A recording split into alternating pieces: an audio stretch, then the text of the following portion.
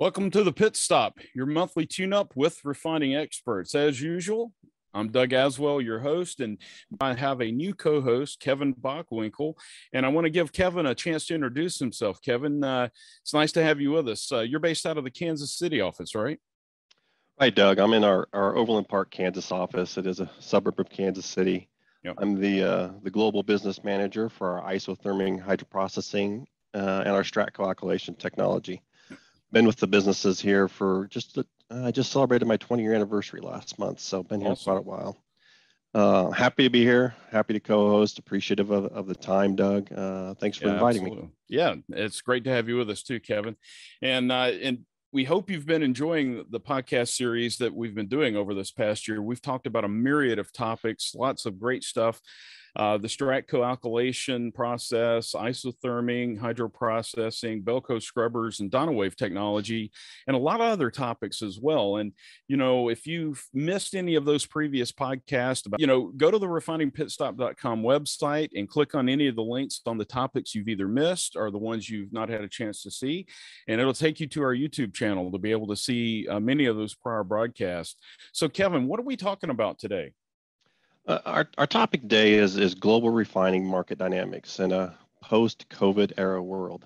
It's a lot of words, but we're going to be talking with some experts from the industry. We're going to be talking with John Paisey and Jaime Brito from Stratus Advisors on the effects of the COVID pandemic on the refining market, kind of what's happened in the past, what's happening now, and what do they see for the future of the industry. Yeah, cool. Yeah, it was a really good talk we had in the what's about to be shown, the pre-recorded session.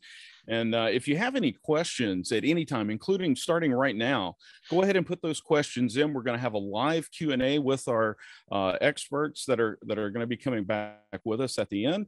Let's get going on to our next pit stop.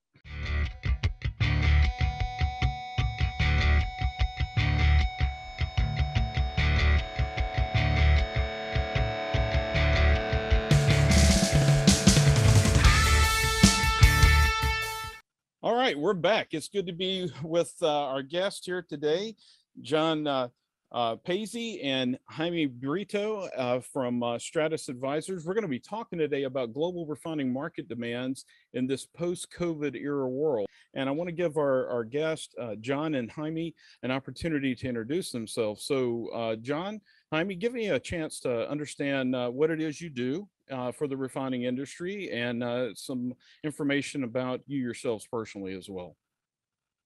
Yeah, well, thank you. This is John Paisey. I'm head of Stratus Advisors for a global research and consulting firm covering the energy sector all the way from production through consumption of energy, both refined products, but also unconventional and renewables. And we do that within the context of a global perspective and also what's happening from a regulatory and policy standpoint. Okay. So how long have you worked for Stratus as well? I've been running Stratus since 2013, and before that, I've been in the industry now coming up on my 40 years I've spent in the industry. So you actually worked in the refining industry directly then? As a young man, I worked as an engineer in the refining sector. Very good. Then I went on and did that for a while. Went overseas, got an MBA, and then been in management and strategy consulting ever since. Interesting. Jaime, what about you? Hi, how are you? Thanks so much for the opportunity. I have been in the industry for over 25 years. I started my career defining the monthly prices for the Mexican crude to be sold to the U.S. refiners and European refiners as well. And after that, I came to the U.S. and I started working as a consultant for refining optimization. So throughout my career, I have been helping feasibility studies and investments for either new refineries or pipelines or storage facilities or any other commercial or upstream or downstream or petrochemical logistics project in basically all continents. So it's a pleasure being here with you. It's great to have both of you with us today. So I would ask this, in a nutshell, let's talk about what the demands have been on the market. Have we ever seen anything quite like this in the refining industry over its 120-ish year lifespan? Give me an idea there. Well, we've never seen anything like this, right?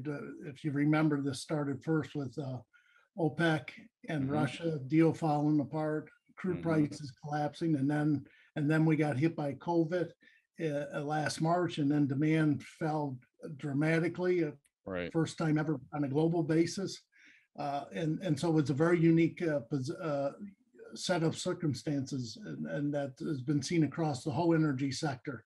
Absolutely. And for the last 18 months now, we've been recovering and moving closer to the pre-pandemic level, but we haven't got there yet.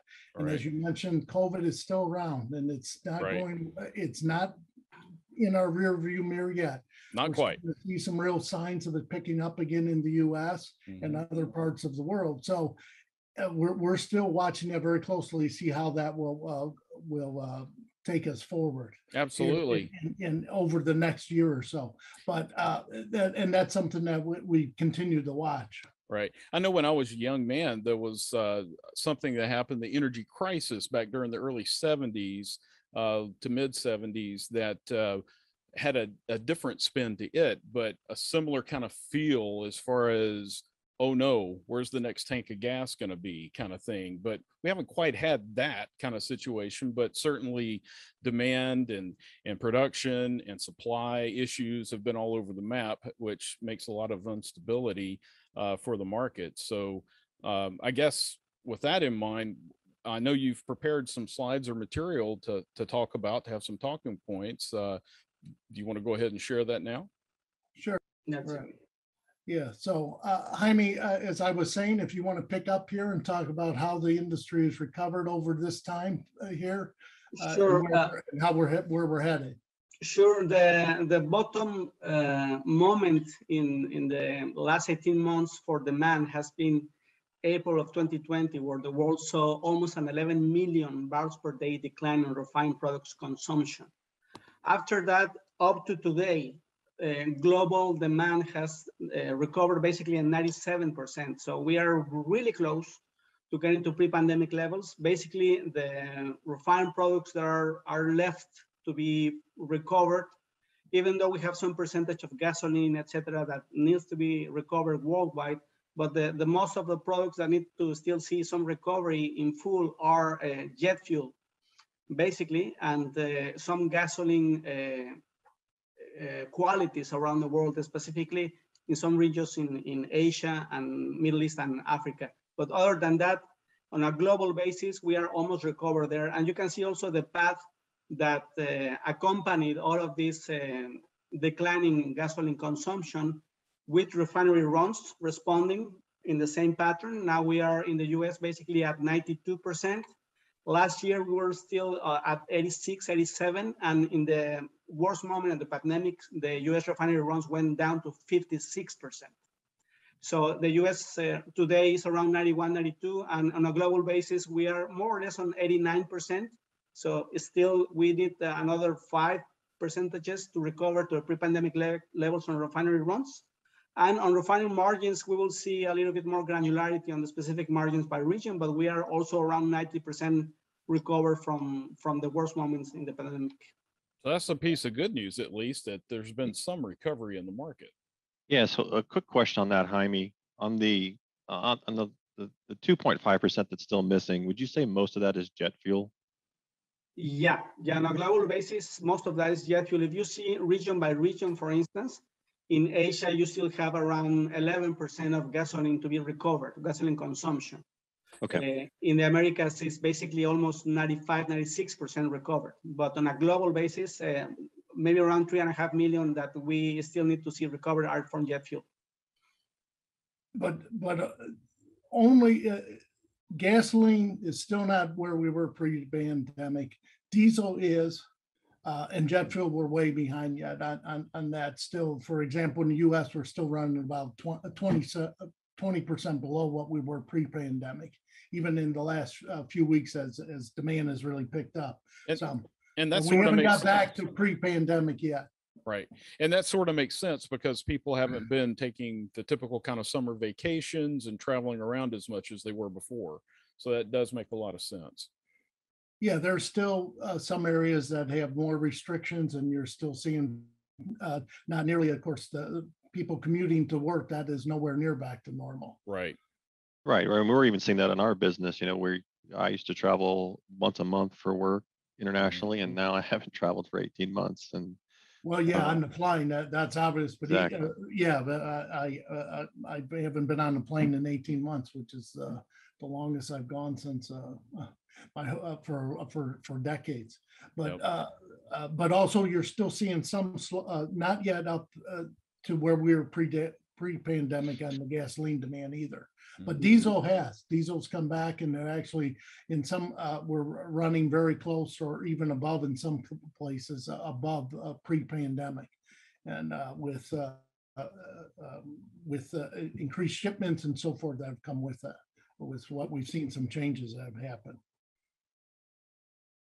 Right, we're all doing a lot more Amazon orders. Yeah, absolutely. All right. Okay, and talk about the impact of the pandemic. These maps show what is the 1,000 of barrels per day of refining capacity that has been already shut down since basically 2019, just prior to the pandemic until today. As you can see, is pretty much well distributed. Almost 30% of the refinery capacity that has been already shut down came from North America, and 32% from Europe, and 31% from Asia. Basically, in North America, we have all of the impact of, the Martinez refinery, Convent, all the several refineries that over particularly the last 8 months have been announced that will be shut down within the next, months, or they have already been shut down. So all of these announcements are reflected in these numbers. And on top of that, we are anticipating that we will see additional refining capacity that will need to be shut down for the near future. We will talk a little bit more about that in the following slides. You want to add anything else, John? Well, just as you were mentioning, for example, the U.S. is running 92% utilization, which sounds pretty good, but we're on crude runs, we're still about 1.6, 1.7 million barrels below what we were in 2019. And that, of course, taking out that capacity has helped margins recover and be able to increase utilization as demand is still lagging some. And of course, we had a big buildup in inventory, and that's being pulled down over time. So if you look, for example, in the U.S., we're pretty much back to where we were 2019 in terms of gasoline, diesel, and so forth, where the inventories are pretty much the same as what they were. Same way with crude inventories also. I also think it's important to mention that from all of this 1.1 million that you see that was rationalized in Asia Pacific, the overwhelming majority of this capacity, over 90% of all of this, is either on Australia, New Zealand, or Singapore. I mean, there's basically no capacity being rationalized yet in these numbers from, for instance, developing economies like India or China. But for the near future, we have detected or identified which refineries potentially, even in these markets like India or China, could be rationalized in the near future. And we will talk about it in the next few slides. We have, demand has picked up, and you can see how strong diesel's running. You can see gasoline is coming back to where it was, but jet is still way down, and so forth across the barrel. So we're still not up there yet, but we do expect demand to continue to grow over this time period. Though we are watching very closely what's going to happen to COVID over the next several weeks, especially in the U.S. I think if there's a risk to there being a demand, it's how the U.S. is going to react to what's happening right now with COVID. I was going to mention that an additional piece of information related to the graph is that specifically the consumption for LPG and naphtha, both in the short term, as we see here until the end of 2022, and towards the middle term, towards 2025 or 2025 or 2030, we will see a significant growth for both LPG and naphtha, underpinned, of course, by the petrochemical sector. So if you watch in general as a refiner, all of the trends that we are seeing on diesel consumption worldwide, gas oil consumption being added into marine bunkers, and naphtha and LPGs, in general, we have a very good support for Asian refiners, for even Latin American or Middle Eastern or African refiners. If we see what is the expected consumption that we see from several sectors, including transportation, marine industry, commercial, industrial factories, etc., we see quite a lot of support for refining margins in the short term and the long term, primarily by diesel, naphtha, LPG, on a minor scale gasoline, and then at the bottom of the table, of course, we have jet fuel or fuel oil, no? the products that we are seeing as lagging in terms of recovering prior to the pandemic or even for the future, as you would expect fuel oil consumption is not expected to continue to grow necessarily because of all of the different specification changes in the marine industry for the last few years, but we see some flattening of the consumption of fuel oil for the next at least 5 to 7 years. Okay. And then as an overall result of the refinery runs, the consumption patterns, the response of the refining industry to all of the different swings that the demand by region has had, we have these refining margins.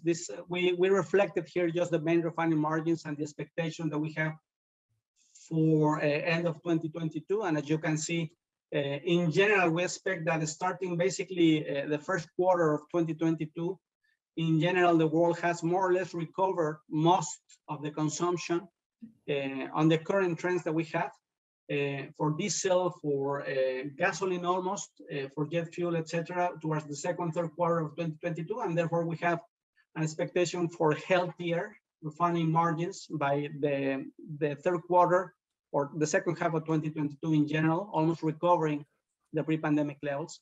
And you can see what was the bottom of the refining margins during the pandemic. No, it was really low during April, May, June of last year. But so far, we are recovering almost 85 to 90% of the absolute levels of refining margins, and we see them improving gradually over the next 12 months.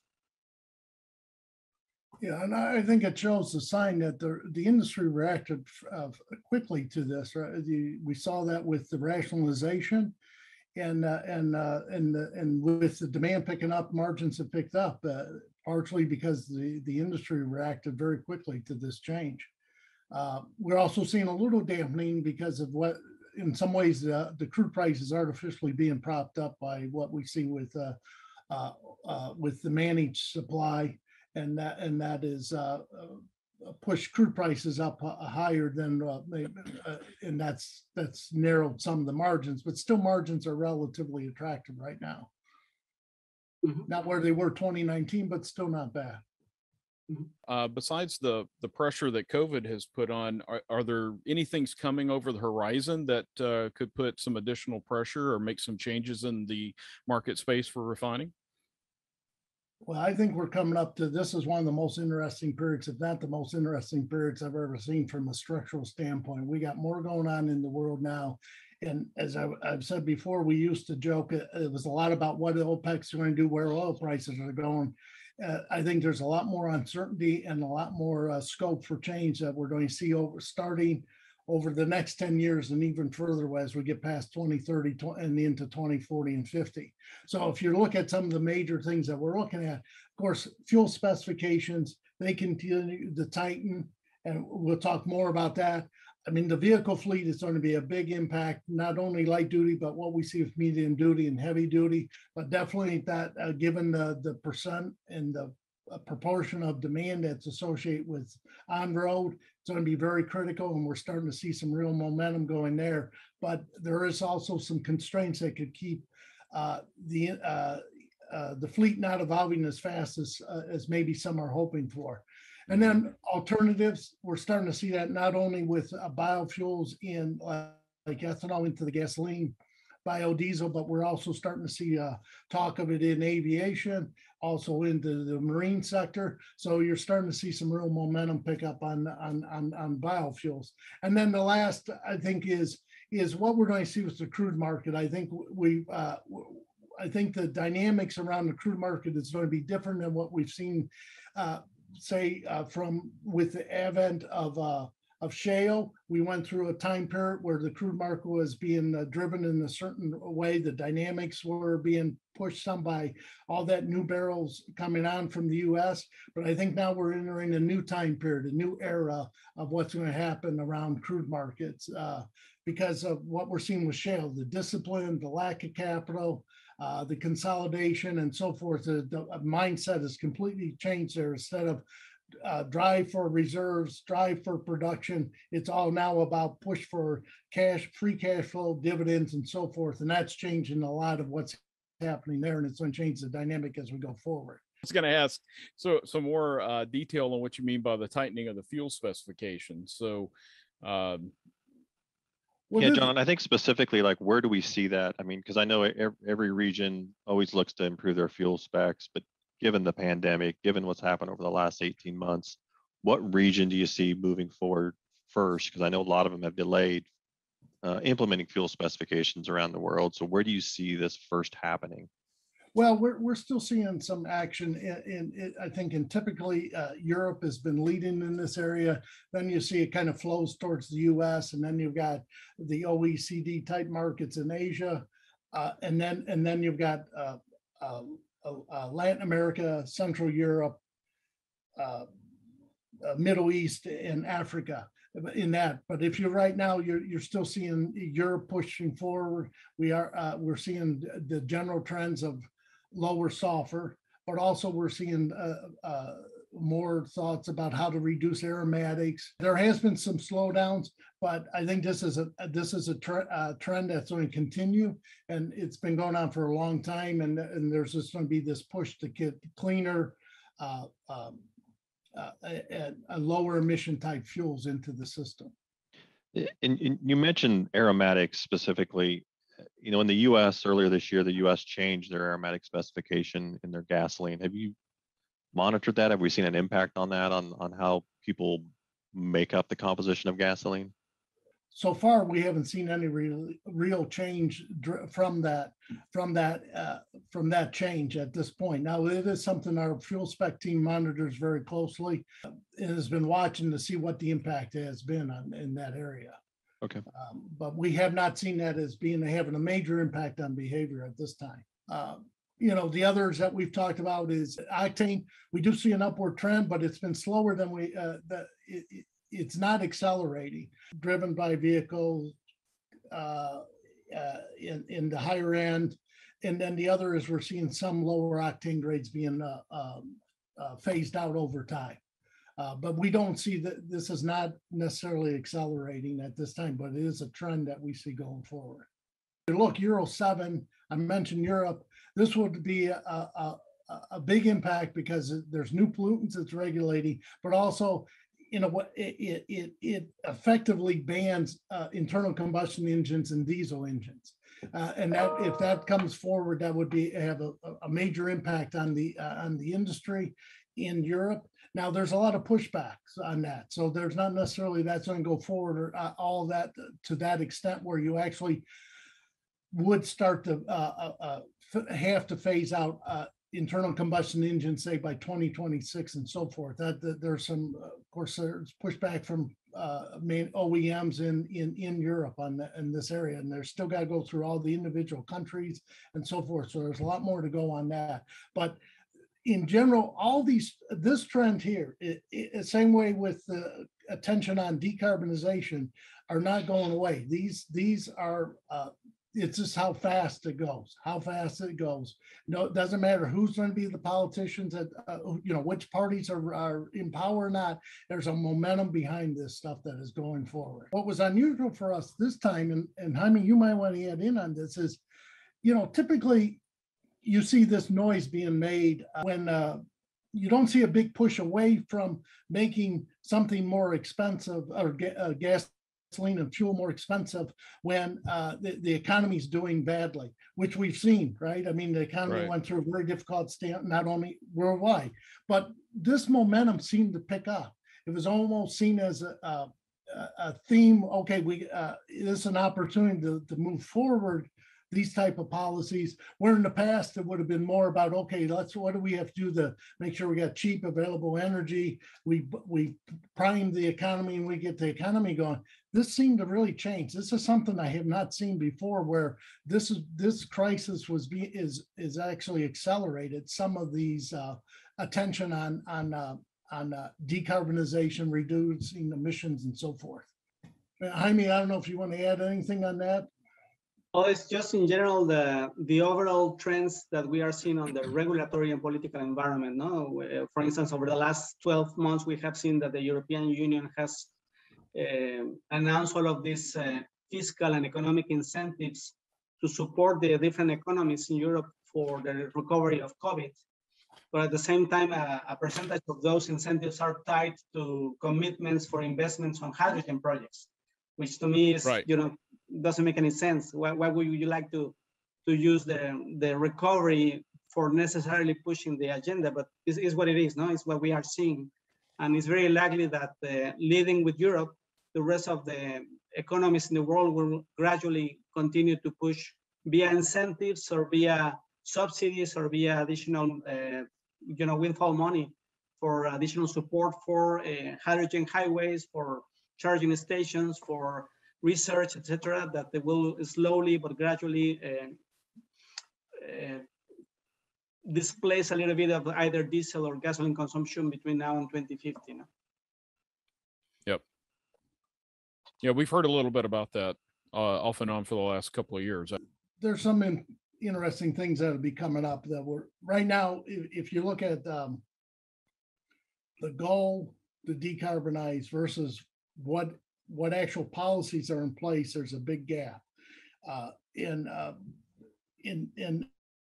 that gap is widening in some ways. It is, right? But that doesn't mean that it's not going to keep going forward here.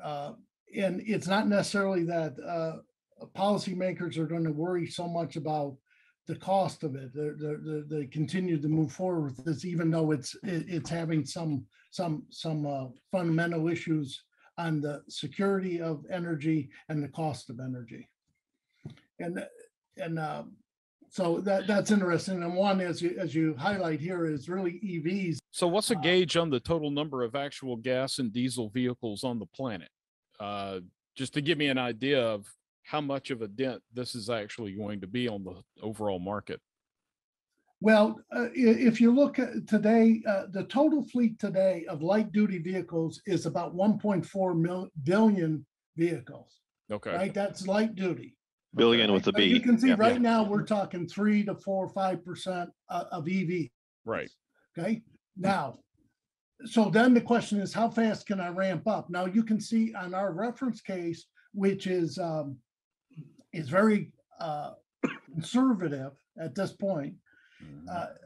You can see we're only going to get up to somewhere around 13% or so by 2025, and then 30%. We're going to be up around 20% of vehicles. So it's going to take it would be a long time to get there. There are things that could help accelerate that, but there's also things that can keep it from even reaching the targets that we have. Sure. Just to give, for example, in the U.S. right now, the light duty fleet is around 260 million. We think that's going to grow to 285 by 2030. We're talking that the EVs will be around 22 million vehicles at that time in the U.S. So right? like 10%, maybe. 10%. But that is much lower than what IEA has put forward in some of their more aggressive forecasts, where they're talking about more that we would be up in the range of 40 to 50% vehicles will be EVs. But you can see that would take a drastic change. And right, and there's some issues there. Right? First is infrastructure. So charging stations is one. So there's a huge need to build out infrastructure over the time. So we kind of use as a rule of thumb that you have to have one charger for every 25 vehicles. So you can see how many would have to be built over time. Wow. You also have the issue of a cost yet, that the EVs are still more costly. Part of that is the battery. And then there's supply chain issues around EVs in the batteries, for example, with some of the metals that are used in that. So if you look at something like cobalt, we think it's going to be a very much of a struggle to get adequate amount of cobalt available for even our forecasts, right? Because based on our forecast, which is about half of what the IEA is saying, and even in one of their more aggressive cases, something like 45% of cobalt would have to go to EV batteries, right? So that's going to cause the problem. And if you know that the cobalt situation it's very much centered in very difficult, not the most stable parts of the world. The Democratic Republic of Congo has something like 60% of the reserves. So that's an issue. And it's also hard to get to as well. I mean, it's very difficult to build mines there also. And now the industry's working to reduce cobalt and coming up with it, but even taking into account what we expect in terms of cobalt usage, some of the new battery technologies, we still see this being an issue. And that's just one factor, right? So there is no perfect answer here, right? To move away from gasoline and diesel and oil. There are other supply chain issues. There's also other types of pollution and other societal issues that come with all this. But it certainly is going to put a little bit of a pinch on the refining industry as a whole if it does get a foothold and begin to grow, of course. Yeah, our forecast, if you look at 2030, we're talking somewhere on the gasoline, we're talking somewhere between 2.5 to 3 million barrels per day of gasoline demand will be taken be reduced by that type of penetration of EV. So you can see it's definitely going to have an impact, right? And we know we're going to have some EVs, right? There's no way that we're not, and it's going to continue. It's how fast and how much will it grow over time. Well, I mean, is that going to make the gasoline that is produced at that point and beyond even cleaner burning gasoline with higher octane values and push the quality of the refined product to a higher level than we currently have it as a whole, or is that going to have much an effect? I think this is one of the issues you're going to see with refining. You're going to have moderating, declining demand at the same time, a push for higher quality products, and then which means you're going to have to invest. You're also going to have the issue of decarbonizing your own operation. So you're going to have increased cost of doing business. At the same time, you're going to have not less favorable market in terms of demand. And you're also going to have an issue with the crude markets that I'll let Jaime talk more about, where you discourage production of oil and natural gas in a time where demand is still structurally set up to require oil and gas. That means you're going to have artificially high prices, and you're also going to have a very strong OPEC at that point for a period of time. So this transition period is going to be very difficult. It could be for not only the industry, it could be for the global economy also. But one thing we know in the past, you used to always count on that policymakers would back off when things got too difficult, right? When prices get too high, they decide we need more oil. Now, one indication of that still is the case is this recently, the National Security Advisor for the current administration was pleading with OPEC Plus to produce more oil, right? So that was just a few weeks ago, right? At the same time, the Biden administration was pushing to, in some ways, making it more difficult to produce oil and gas in the U.S. But that is something that's all going to come into play here. Those structural factors, the reality of what's out there in terms of the science, the engineering, and then the policymakers on top of that. And where that's why it's just going to be very interesting to see how this works out.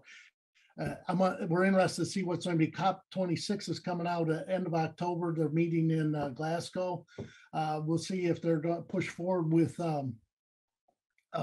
some sort of try and push forward with some sort of universal or global price on carbon. China's already, you got the ETS in Europe. China is now putting forth a carbon market. They've excluded, it's only focused on the power sector right now, but they're showing that they're willing to go forward with some of this, at least in some way, which could remove a barrier to this happening, right? So then you isolate kind of the U.S. is out there on its own trying to fight against this.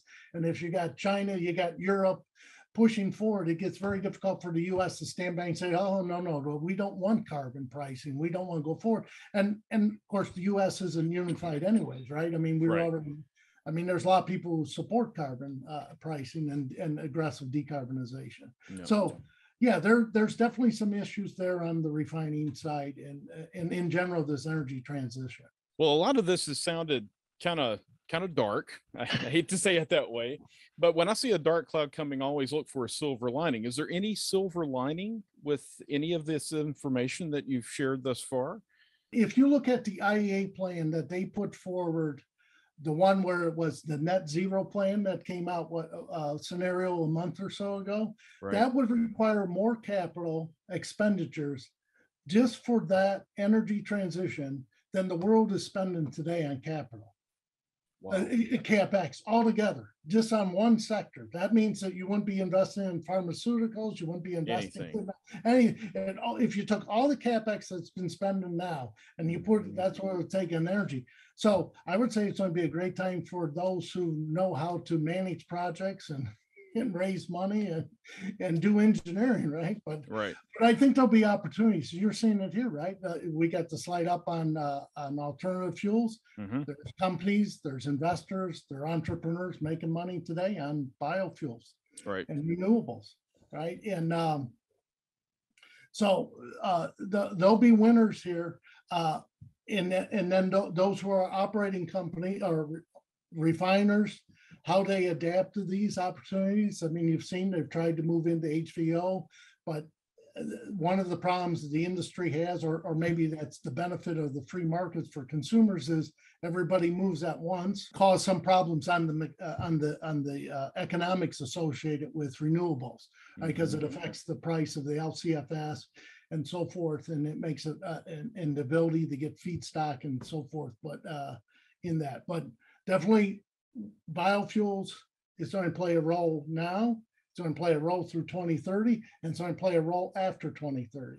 Yep. Both when you look at heavy duty, it's still, there's not real, we got fuel cells and electric is out there, but it's not, there's still a lot of hurdles for that to have big uptake. Same way in marine, biofuels is going to play a role. I mean, you got the methanol, ammonia, and so forth in there, but that's all on the ability to make low carbon, renewable type methanol, hydrogen, and ammonia. Mm-hmm. And the economics and the cost of that, and the economics and the ability to scale that up is yet to be fully determined. I mean, there's still uncertainty around that. Now, I think, Jaime, if you want to say something about Marines or the Marine sector. John, I guess what I'm hearing is your look at the future of beyond, through 2030 and even beyond. There's going to be a place for, the fossil fuel industry. There's going to be a place for renewables. There's going to be a place for EVs for quite a while. Is that kind of in a nutshell what you're saying? Yeah, and there's going to be some people who are going to make real money from it, right? Because what you're going to end up is, I think you're going to have, going through this transition, we're going to have a less secure energy framework than we had in the golden age of oil. Because, and so you're going to have these periods of time where I think certain refiners will be able to make a lot of money when margins might be there. Certainly on the, we're going to see more volatility, I think, on oil prices.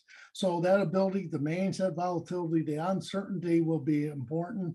I think making sure that you have the right set of assets, and we talk more about this that we can about how important it is to have structurally sound assets and to be proactive in in the way you manage that portfolio of assets. Where are you going to invest? What are you going to let go away? How are you going to manage that? And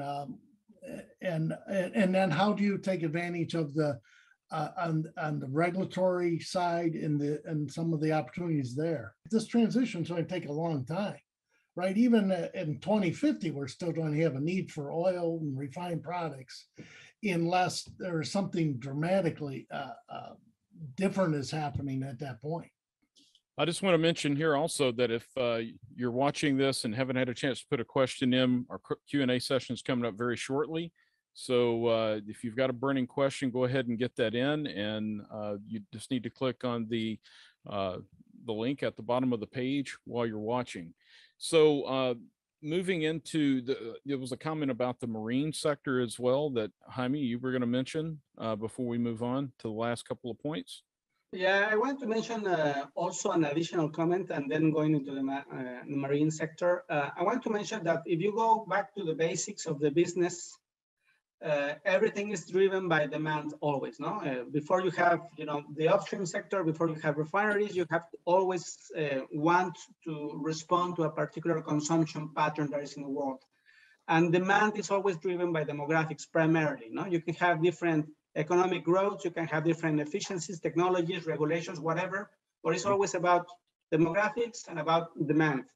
And if you see between now and 2050, you will continue to see population growth in Asia, Africa, right, Middle East, Latin America. So I'm making this comment because, by 2025, more or less, India will be the most populated country. It will surpass China.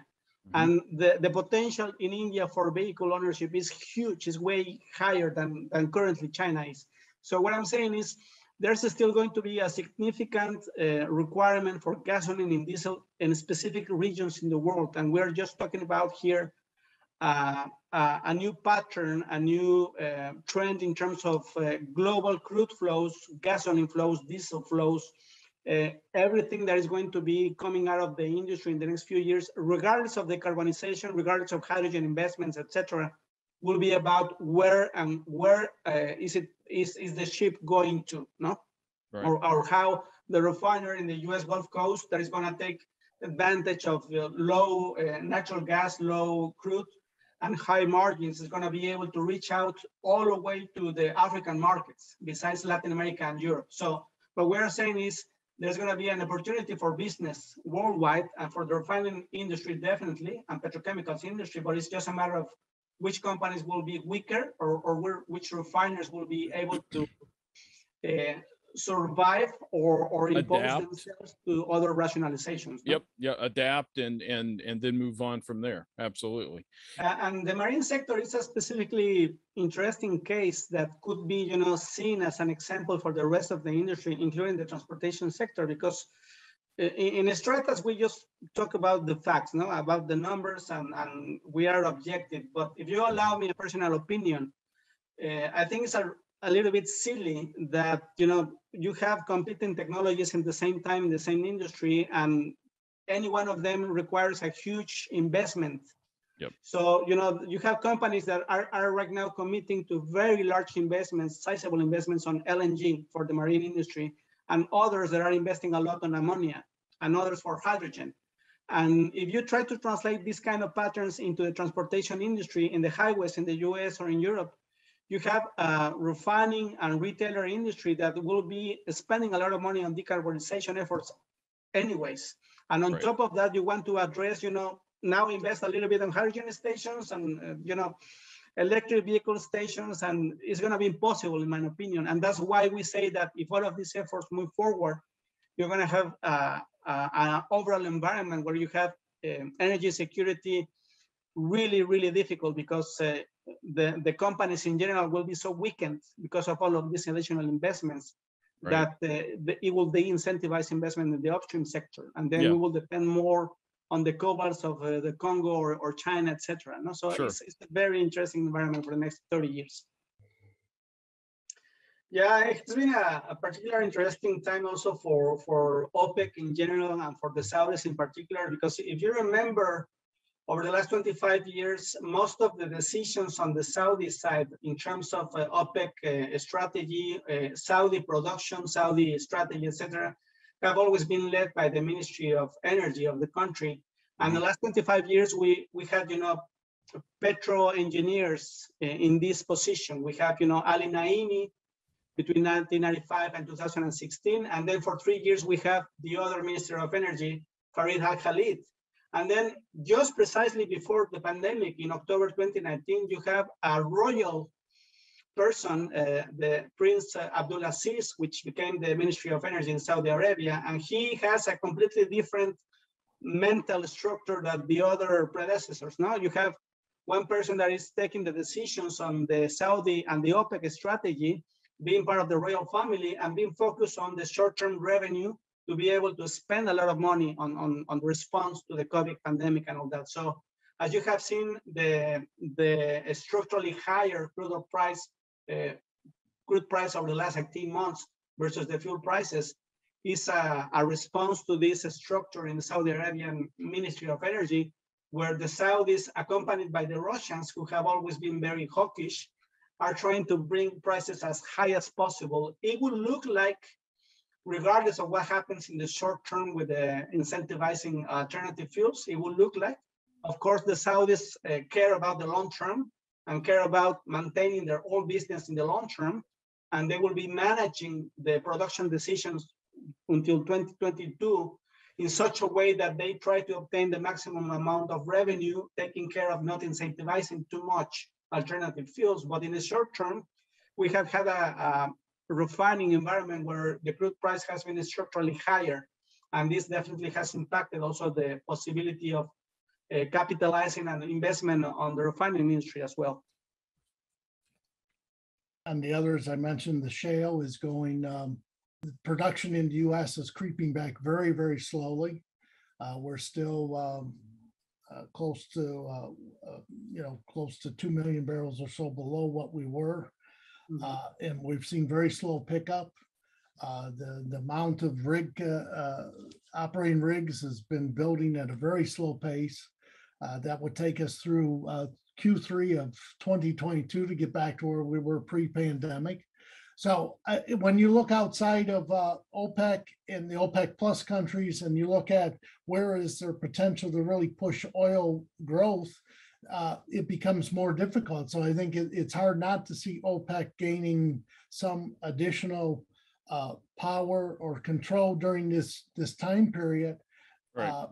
And that pushes prices up, which higher than they would be otherwise.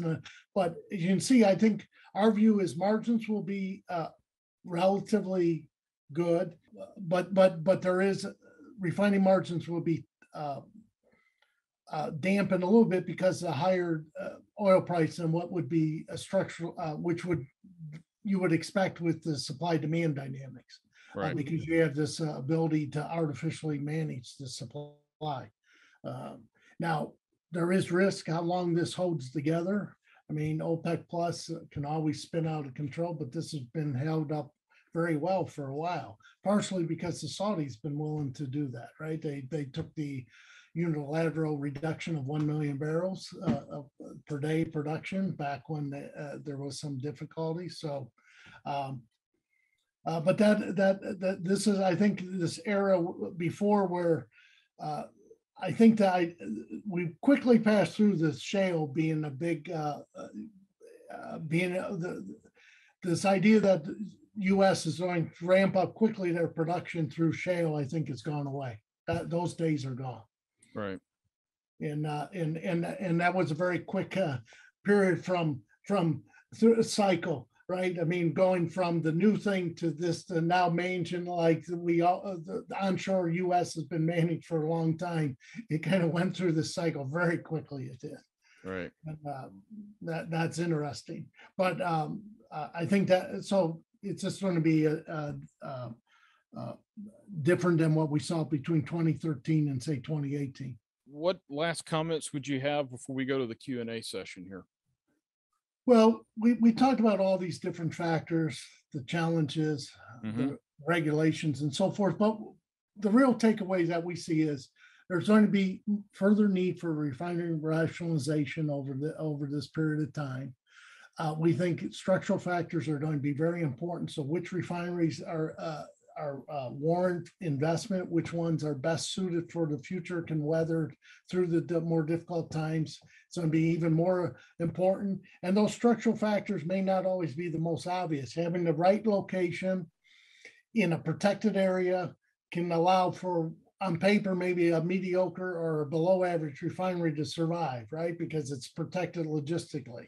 Right. And then with all those other challenges, I do think we can't ignore that there is going to be this drive to decarbonize, and the refinery sector is not going to be exempt from this area.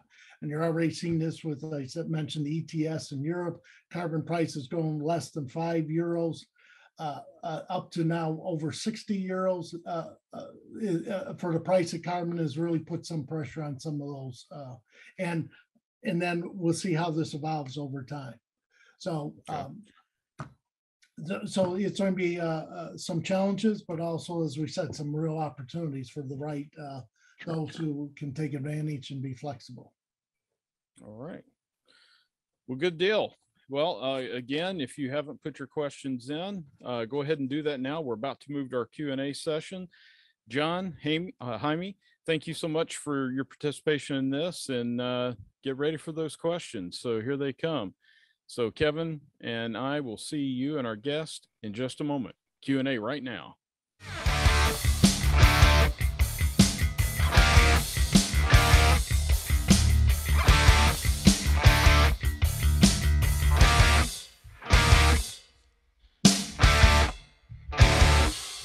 All right, we're back, and it's time for our Q&A session. It's good to have everyone with us. And John and Jaime, thank you for that vivid discussion about all the different things going on in the refining industry. And like I said, just there at the end, if you haven't put a question in yet, go ahead and get it in. We've got the experts with us. We're glad to take your questions. I want to start it off with one. I saw this one and I kind of chuckled a little bit, but you kind of talked about it a little as well in parts. But if you were a betting person and you owned a refining aftermarket equipment business, geographically, where would you focus your efforts? And I think it's going to be a difficult one because you kind of mentioned it's hard to tell, but I think it's kind of interesting. Well, I mean, do you want me to start off here? I can just say in general, we see refining investments still holding up in Asia and the emerging markets. Obviously, as Jaime mentioned during the talk, Asia's population will continue to grow. Mm-hmm. Their demand will continue to grow. And we expect further investments there. And also as they're moving towards more restrictive fuel specifications, that will require investment. Right. I do think the U.S. Hub there in the Gulf Coast will still be a viable refining center, given the structural advantages, the access to markets, including export markets, relatively less expensive crude, less expensive natural gas, and so forth. I think it was also be an advantage. And then, I mean, Africa and the Middle East are also, those are areas that, Africa's only had over 1 billion people in the next 30 years. Yep. Those people, so it's going to be almost as big as India and China together. It will be not quite, but it's going to be very major location for in terms of population. And at some point, Africa will start to grow, and they're going to want the same things the rest of the world wants. So, of course, there's opportunities out there in different areas. And Jaime, if you want to build on that, please go ahead. I'm with you. I think Africa is an obvious region for opportunities. I think we'll have opportunities in the Middle East as well, and in Europe. I mean, the problem with rationalization is not that there's too much absolute capacity, is what kind of capacity and where specifically in the region. No? Yeah. So you might need, you could have robust refining investments even in Europe, even though we expect to see at least 1.2 million barrels of additional refinery rationalization in Europe for the next 10 years. I think there's opportunities everywhere. Well, the same person posted another question, which to me seems to be a follow-up, and they seem to have some inside info here. But since India is a region with the largest population growth globally, it has a huge opportunity for vehicle ownership. Which type of vehicle will play the largest role? And I believe they mean in India. In other words, are people going to buy traditional fuel vehicles, or are people in India, you think, going to go with electric vehicles? Well, we still think there's going to be plenty of internal combustion engine type vehicles sold in India. Mm-hmm. One, they're less expensive, upfront cost. Right. And therefore, we still expect that there'll be plenty of those type of vehicles sold. We mm-hmm. also do expect electric vehicles to be sold there, but there are issues around grid infrastructure and so forth in India. And then, what you have is you'll have a number of people moving from two-wheel vehicles to a small vehicle, a four-wheel vehicle, and still the cheapest is going to be the internal combustion engine at this point. Right. And so we do expect there will be more growth in those type of vehicles in India over time. Okay. Another person asked a question. We've seen a lot of refineries holding on to cash even for regular maintenance. When do you see this trend changing? Is it in the near future, or are we talking this is going to be a longer haul? Well, I think refiners in general hold on to cash, right? I mean, that's the one advantage of why integrated oil companies like them is that they are cash generators mm-hmm. and help smooth out some of the volatility associated with upstream. So I think, we're seeing that all companies in general are still being conservative. There's a lot of uncertainty still with the as we mentioned, COVID, but also I think there's concerns about what's going to happen to the global economy as we start to try and move back to more normal monetary policy here in the U.S., but also in Europe. Also, there's issues of fiscal policy. Of some of that support will have to be pulled away. So you get through the crisis, and there's usually an echo of something else happens a few years down the road as the world tries to reposition and get back to more normal time. So I would expect refiners, as with other companies, will stay relatively conservative, at least through 2022, I think, to see where we come out on the other side here. And Jaime, I don't know if you have a different view on that, but that's I would expect that we will, and we're still seeing it with our own in general in the business environment. Yeah, no, I agree with you. And well, the interesting thing also is that for the next few years, that section of the business is supposed to be making a lot of investments, not only for decarbonization of their own operations, but also for the distribution, wholesale, the last mile delivery, all the way to retail. And it is expected that they might need to invest quite a lot on electric stations, hydrogen stations, etc. So absolutely, they better get a hold of cash right now. Right. Yeah, because it's great to have your charging station at home to keep your battery charged, but if you don't have it on the road, you're out of power pretty quick if you're not careful. What opinion does the team have on increased push and demand for hybrid and electric vehicles? You kind of mentioned some things about that, but let's maybe try to address this question. Well, there's, of course, the obvious is always more government support, more government subsidies, which will help. Sure. But there has to be still reduction in upfront costs on electric vehicles to increase demand. Some of that will be associated with the battery, which is still about 30% of the overall cost of an EV. And they are working on battery technologies to try and, including like the solid state type battery, which is to help bring down the use of the more rare metals, which will help. There needs to be more investment. I think there's an issue. We mentioned the charging stations, but there also has to be more capacity built in batteries. There has to be capacity built in building the vehicles. Right. I mean, we're talking about a massive industry, and there's going to have to be a lot of investments made in that. And it is not necessarily EVs there's, as we've mentioned, there's no perfect answer. There's a lot of other unintended consequences or associated with moving towards EVs. And the mining industry, as long as you're reliant on rare earths and rare metals, that's going to be a very some difficult situations associated with that type of technology. That's not going away. Right. And at some point, the electric vehicle pricing may be so high, it's impossible for except a small sector of the population to purchase them.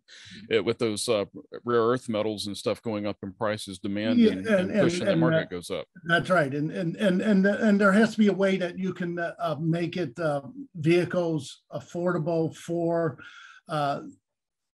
in where we see a lot of growth in the countries that are still emerging or developing economies. They're going to be more price sensitive, but we see, like, I mean, China is making a cheap, relatively inexpensive EV with a different type of battery technology that doesn't rely so much on cobalt and that, and it doesn't have a lot of power, doesn't have the range, it doesn't have the it doesn't have the size, but they are making some progress in that area. Sure. But we still think there's going to be some barriers to how fast you can ramp up EVs. Right. There's some structural issues. I mean, just the life cycle of and the scrappy traits associated with vehicles, they last 10, 15, some markets 20 years. So you're not going to flip that around. And this is going to take some time for that to happen. Right. And kind of associated with this, and you also alluded to it in some of the previous discussion too. This person asked, electric vehicles, we need, of course, electric power to substitute the road fuels we're using now. Is the global power industry anywhere near ready to produce enough clean power, that is power not from coal, fuel, oil, and gas? Because, you know, there's always inefficiencies when transferring energy from one form to the other. And if you're burning coal and natural gas and other coal-based products to make the power, there's really not an offset. In fact, you may actually even produce more carbon dioxide in the process if you're not using completely clean energy to generate the power you're charging those electric cars with. So this is really a core question here that this person asked. Is the power industry anywhere near ready to supply totally clean power for these electric vehicles? And this is kind of outside your wheelhouse to some extent. Well, we do look at, we're looking very closely at what's happening in the power sector. Because of the impact it has on natural gas and also the connection it has to transportation and EVs in particular. So This is something we do watch, and we look at the whole power sector. The power sector is not ready to produce green, totally renewable type of electricity, nowhere near that. So there's still going to be there is the shift away from coal to natural gas that's happening in the U.S. It will start to happen in some other areas, including India and China, which are still heavily reliant on coal. But to get to the power sector is nowhere near being able to eliminate hydrocarbon and get to renewables. And also for that to happen, you still need backup. So you need your backup in terms of something like that is powered by natural gas that can cycle fast, or you need a huge amount of storage. And so the grid there'd have to be huge investment in the grid. And that obviously in certain places, they're still dealing with brownouts and so forth. Not in some emerging markets, and even maybe part of the U.S., there's some issues around the ability to handle some of this. So there would that would be huge money will have to go into this area if you're going to go to green, green on that. Solar or wind or whatever the case may be. This is a question that's also kind of interesting. You mentioned during your presentation that Europe has been really quiet in terms of activity in the last few years, but you mentioned that Europe might be the first movers. Why do you see Europe as being first movers? And is it because of the Euro 7 commentary that's going on now? Is that part of the reason why? Yeah, well, I think in general, yes, the Euro 7, the Fit for 55, the other initiatives they have to really decarbonize that market. So they are pushing that. And typically Europe has been the leader in pushing out fuel specs, which then gets copied or slowly adopted by the rest of the world. Gotcha. And they move there. So you're at Euro 6 and some regions are at Euro 4, Euro 5, but they move towards that. And Europe is now continuing to take the lead in some of these regulations, policy type initiatives. Mm-hmm. And if they, as I said, if they move to Euro 7, it would effectively ban internal combustion engines and diesel power. So that would be a huge step. Now, as I mentioned in the talk, there is going to be pushback on that by certain countries who are more, their economies are more tied to the auto industry.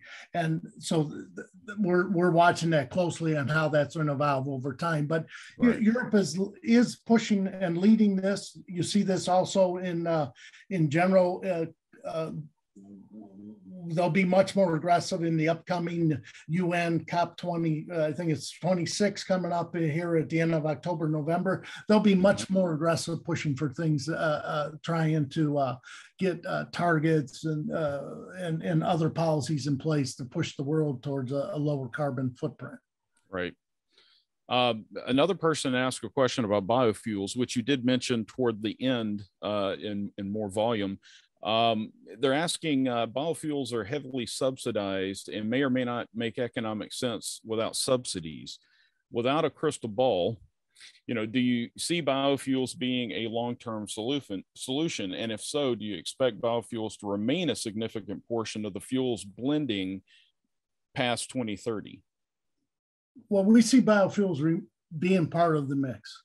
Okay. It's not going to be a solution by itself because you just do not have the ability to scale to replace hydrocarbon-based refined products. So, but it will play a role in, and it is with renewable biofuels, with drop-in fuels.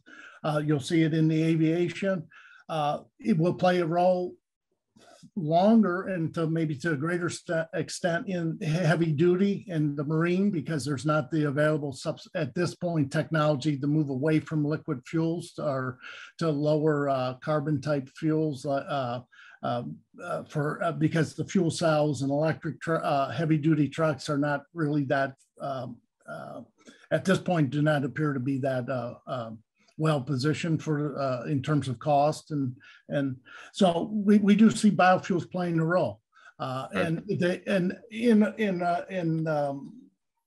they are continuing to be subsidized. They do reduce the carbon footprint, so there is some advantages around that. Now, as we see, we're seeing some pushback because as you start running out of things like used cooking oil, and you have to start moving into other feedstock, it starts to impact vegetable oils, and it's affecting other industries, including food, but also other industries that use that type of material as feedstock. So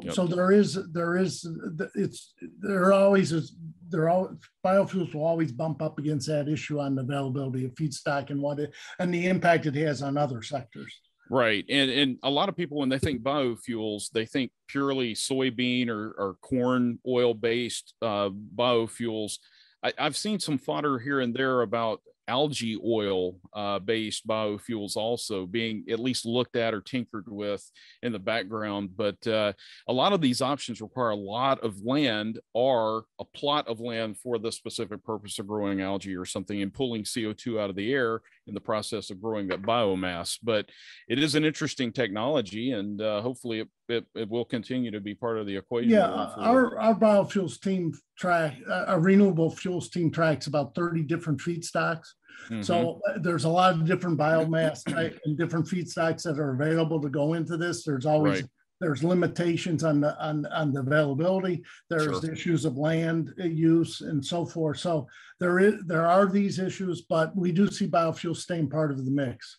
Gotcha. And just as we see because there's no one perfect answer. That's why you're going to see the need for hydrocarbon, and you're going to see biofuels, and then the EVs and other alternatives that will be all part of the mix. Right. Another question is how electric vehicles decarbonization and all this political environmental stuff, that is hydrogen, NLG for marine and trucks, would influence industry within the next 5-10 years, or is it more relevant for 20-30 years down the line? And I think what the person is getting at, are we there yet to start doing replacement, or is it still on the horizon, just like fusion energy? You know, it's coming another 20 or 30 years, you know.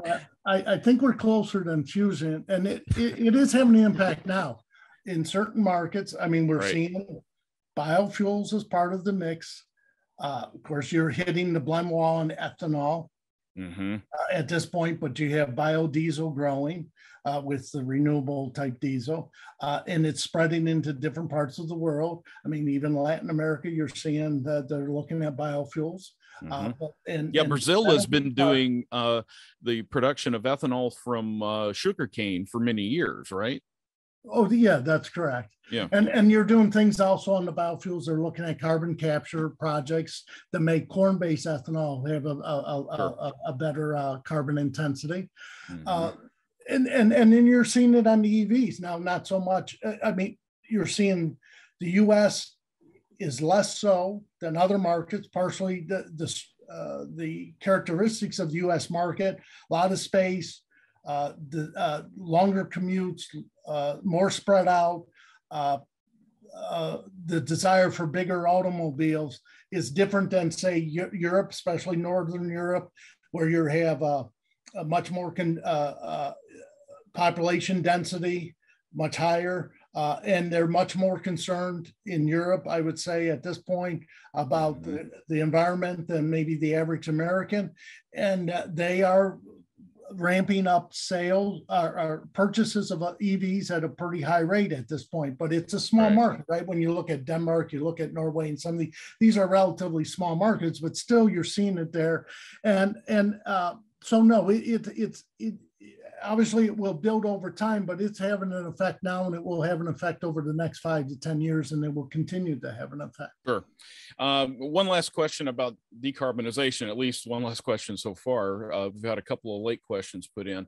On the decarbonization efforts, what government regulations would it take to get refiners to start implementing strategies to reduce their facilities' carbon footprint? Well, I mean, one is to put a price on carbon and make and put the refiners under and tell them they have to pay a penalty if they don't reduce their carbon emissions, either through some sort of carbon capture program, using renewable hydrogen, something green or hydrogen or something that would be the one way they could definitely do it is put a cost on it. And you're seeing that like in Europe or. That's what Europe's talking about. Price of carbon right? went from something like €5, and I think it went over €60 last week or 2 weeks ago. It did. So that starts to have a material impact, and they have to weigh the cost of doing business and paying that type of tax effectively versus making the investment. Right. And I think actually this is our last question. If other regions need refining rationalization while Africa needs more fuel, would it be more reasonable for Africa to continue to buy fuels from outside or invest in their own infrastructure with refineries? Well, and it seems like an obvious answer about investing for making refineries in Africa natively, but that's just my thought. What are your guys' thoughts on that? Yeah, there's always this on security of supply. Absolutely. In we see this in Asia, the same type of questions come up. How much refining capacity do we need? How independent do we need to be? And I don't think India or Africa needs to be fully balanced. I think they should take advantage of the ability to import product from the Middle East, and even as Jaime said, down the road, maybe even the US. and Europe. But I think it makes sense for them to build some of their own refining capacity also at some point. Sure. They don't need to be balanced, or definitely not long, but they do, especially in the markets where there is oil and so forth. I think it does make sense for them to invest some in their own industry, sure, and to get and to monetize more of their own crude. I think in those markets. Jaime, if you want to add anything on that. No, I agree with you. I mean, typically you do feasibility studies around upstream locations, so you can integrate with a refinery there. But it's a similar question to what happened in Latin America over the last 25 years. No, I mean, do you build a new refinery in Mexico, or do you just import from the Gulf Coast? And 90% of the cases, it makes sense to just import it from the Gulf Coast. But in some specific cases, it makes sense to build a refinery right in front of the oil, of the oil wells. You want to make sure that you get a good structural underpinning to any investment. Right. And that goes with revamps, upgrades, and of course, grassroots. And I think that's going to be more and more important as we move through this time period. On a quick summary, the rationalization that we have seen so far since 2019 to now is a little bit above 3 million barrels per day. Mm-hmm. And we have completed a study a few months back where we see in a range of 5 to 7 million of additional rationalization to be completed in the next 10 years, right, because of the specific demand patterns, etc. But separated from that, the refining investment that we see for the next 25 years, because of demand growth in specific regions, developing regions, etc., tops 12 million barrels per day of additional refining capacity. And some of that is in Africa. So, again, it's a matter of just knowing where to invest, but there's definitely a lot of business opportunities here. Right. And that 12 million barrels a day, are we, with an average size of a refinery, are we talking 8 to 10 new refineries being built, or is it bigger than that? It's way bigger than that. Okay. All right. I grew up in Pascagoula, and a large refinery has a refinery there. You probably know which one. So I always gauge it by the size of that refinery, which took up the entire eastern side of the city. So, but nonetheless, well, it's been excellent having Jaime and John with us. And Kevin and I want to thank you for joining us today, and especially all of you as our guests who were listening in, and all these great questions. There was some really good questions today. I think you guys stirred some thought. Next month, we'll be discussing third stage separators delivering FCC particulate stack emissions compliance, and don't let dirty air slow you down. That sounds like an interesting topic, doesn't it, Kevin? Yeah, go ahead and please register for that next podcast. Do it as soon as possible, and let us know. Like Doug said, let us know what other topics you have for us. Absolutely. So until next month, keep it running down the track, and we'll see you next time you're in for your next pit stop.